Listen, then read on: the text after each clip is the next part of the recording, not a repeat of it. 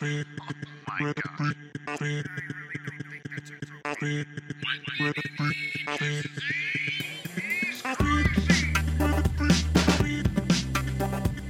Okay, this is part 2 of an HOA Survival Guide. And if you didn't listen to part 1, well, the obvious recommendation will be starting there.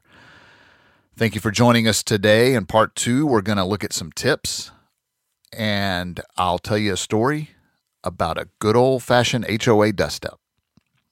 As best I remember it anyway. This thing went down about 10 years ago, and when you've spent 25 years in the music business, well, hey, I've had a few brain cells blunted along the way. But I'm a survivor. We're all survivors. And we'll take a look at that story here soon. But before we begin, I had a listener reach out to me about property values in HOAs. Are HOAs good or bad for property values?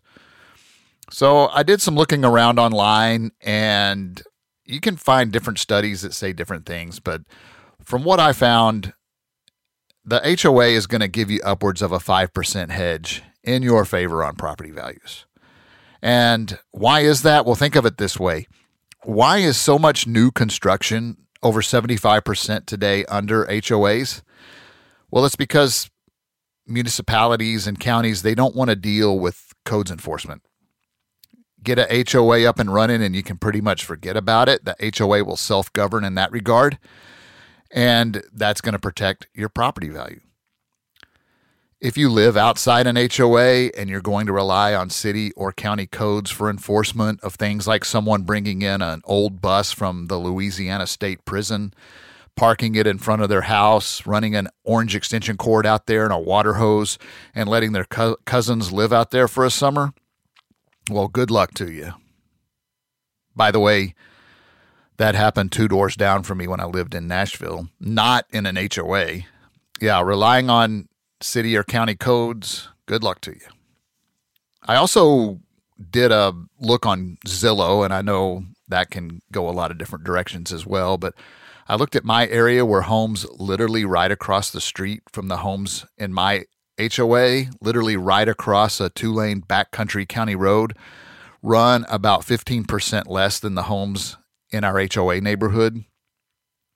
They're the same size house, and they're actually on much bigger lots, but they run about 15% less over there. They're not in an HOA. Again, very anecdotal evidence with a lot of variables, but there you go. I'll try to put a screenshot that I took from Zillow in the show notes so you can check that out, see what I'm talking about. So we ended part 1 on rules, how most issues, 90% of more issues that I saw in our HOA can be avoided by folks simply reading the rules. So, as promised, 10 tips for those who live in an HOA, or maybe you're thinking of moving into an association. These are 10 tips from the perspective of a very successful HOA presidente, the man on the move himself.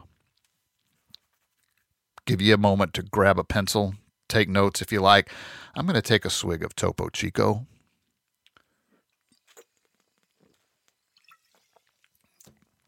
We have no sponsors on the shows.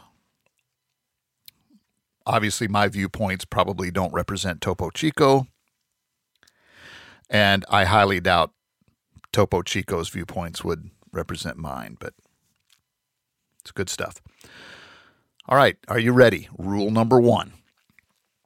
Before you buy your home, try reading the rules of the HOA to see if you like them. Let's start there, can we? Pretty simple, right? Rule number 2. If you skip rule number 1, you might want to ask for a copy of the rules at your real estate closing appointment. You're about to sign a very expensive legal document that says you like the rules. Rule number 3.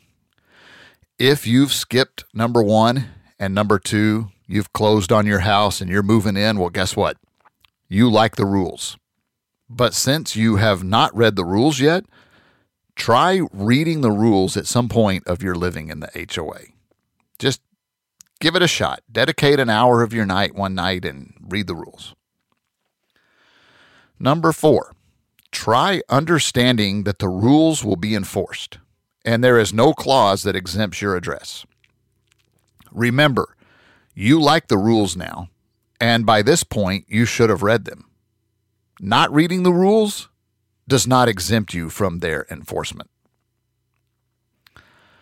Number 5, if there are rules that you like better than the rules that you said you liked, but now you don't like, join your HOA board.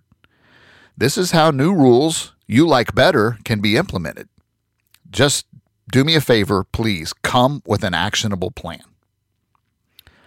Rule number 6, if you need to discuss the rules you said you liked, but now you don't like, you can come to an HOA meeting to discuss in person in an open forum the rules.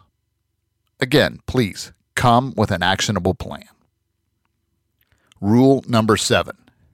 Now, this could be very specific to my HOA, but it may well be the case elsewhere. The judges in our county, they wrote our HOA rules. So remember, these are the same rules you said you liked when you bought your house. So keep that in mind when you say, I'll see you in court. Our HOA remains undefeated in court appearances, and we will remain that way due to how well written and well enforced our rules are. Rule number 8, rules are rules, and no one has a personal vendetta or a grudge against you. Now, hey, we may love the jalapeno cornbread that you bring to all of our community events, but that doesn't mean we also love your rotten siding, your missing shingles, and your knee-high grass. Rule number 9, the HOA board is not a referee between you and your neighbors in petty disputes. And we also don't search for lost pets, nor do we involve ourselves with the raising of your children. These are not in the HOA rules, and you should have already read and liked the HOA rules by now. Rule number 10. Hey, if you don't like the rules that you originally liked, or you can't abide by the rules that you liked but now you don't like, then move. There are plenty of other neighborhoods that might have rules you like better, or possibly no rules at all, right across the street from us, like I mentioned before. But you'll be happier, we'll be happier, and trust me, I have an email list of about 15 people wanting to buy your house today because they have read the rules, they like the rules, and they got cash in hand, baby. So now, let's take a look at a good old dust up in an HOA. Everyone loves a good HOA story, right? Well, our neighborhood, as I mentioned in part 1, it's a little older. It was built late 70s, early 80s, and it's built around a very traditional look. And due to that look, we have a rule under our home exterior policies that says the exterior brick on any home shall not have its color altered in any way. Direct quote. This particular rule seems very straightforward, right? It's not really a rule I'd expect any problems understanding. So imagine my surprise when I get a panic call from a fellow board member one morning telling me that someone in the neighborhood is out painting their brick house white. Like right now. Like it's happening at this very moment. Now, this no painted brick rule, it's pretty common in many neighborhoods. It's a means towards a uniform architectural look. In our neighborhood, we used to see 1 or 2 requests a year to paint a brick home, and the answer was always a unanimous no. Some people in our neighborhood wanted the rule changed as styles and tastes change, but overall the rule maintains overwhelmingly a majority support of the neighborhood. For the record, I really have no position. I'd be fine if it went away, and I'm fine with it in place, but we just never saw the traction to change it. So how did this fella end up painting his brick? Well, this particular homeowner, he submitted a request to paint his shutters, his trim, and his front door. And his house is mostly brick, but parts of it are wood siding, and he requested to paint the wood siding as well. It's a very routine and simple request. Our architectural control subcommittee, they quickly approved it. But the problems began when this fella took to painting the whole damn house. brick and everything. So we started trying to call him. We were emailing him. We stopped by the house in person, started knocking on the door in an effort to stop this egregious breach of the rules. He was not at home. He wasn't answering his phone. And his painters no habla inglés. They did not comprehende our repeated pleas of alto, alto, alto, por favor, mucho dinero, no blanco, no blanco. Well, eventually we got in touch with this guy, but it was a little too late. They had painted the whole damn thing. And Mr. Parsons, we'll call him, he was quite surprised we had a concern. He claimed he had been approved. No, that's not the case at all. Let's reread your HOA approval letter together, out loud, shall we? It states you are approved to paint your trim, shutters, door, and siding as requested. Do you see where it never mentions brick? Well, he looked over the letter, and I think he knew he was pretty much cornholed, but he said, well, brick is siding. Well, no, sir, it's not. So this thing blew up. It immediately became a hot topic of conversation in the neighborhood. And it really didn't help that this house is on one of our busiest streets. It's on the busiest street in the neighborhood.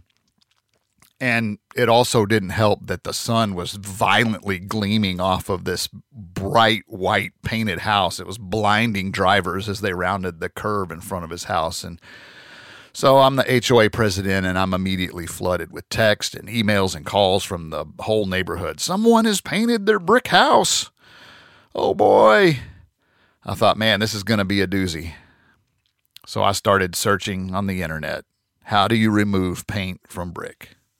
And, it sounded expensive.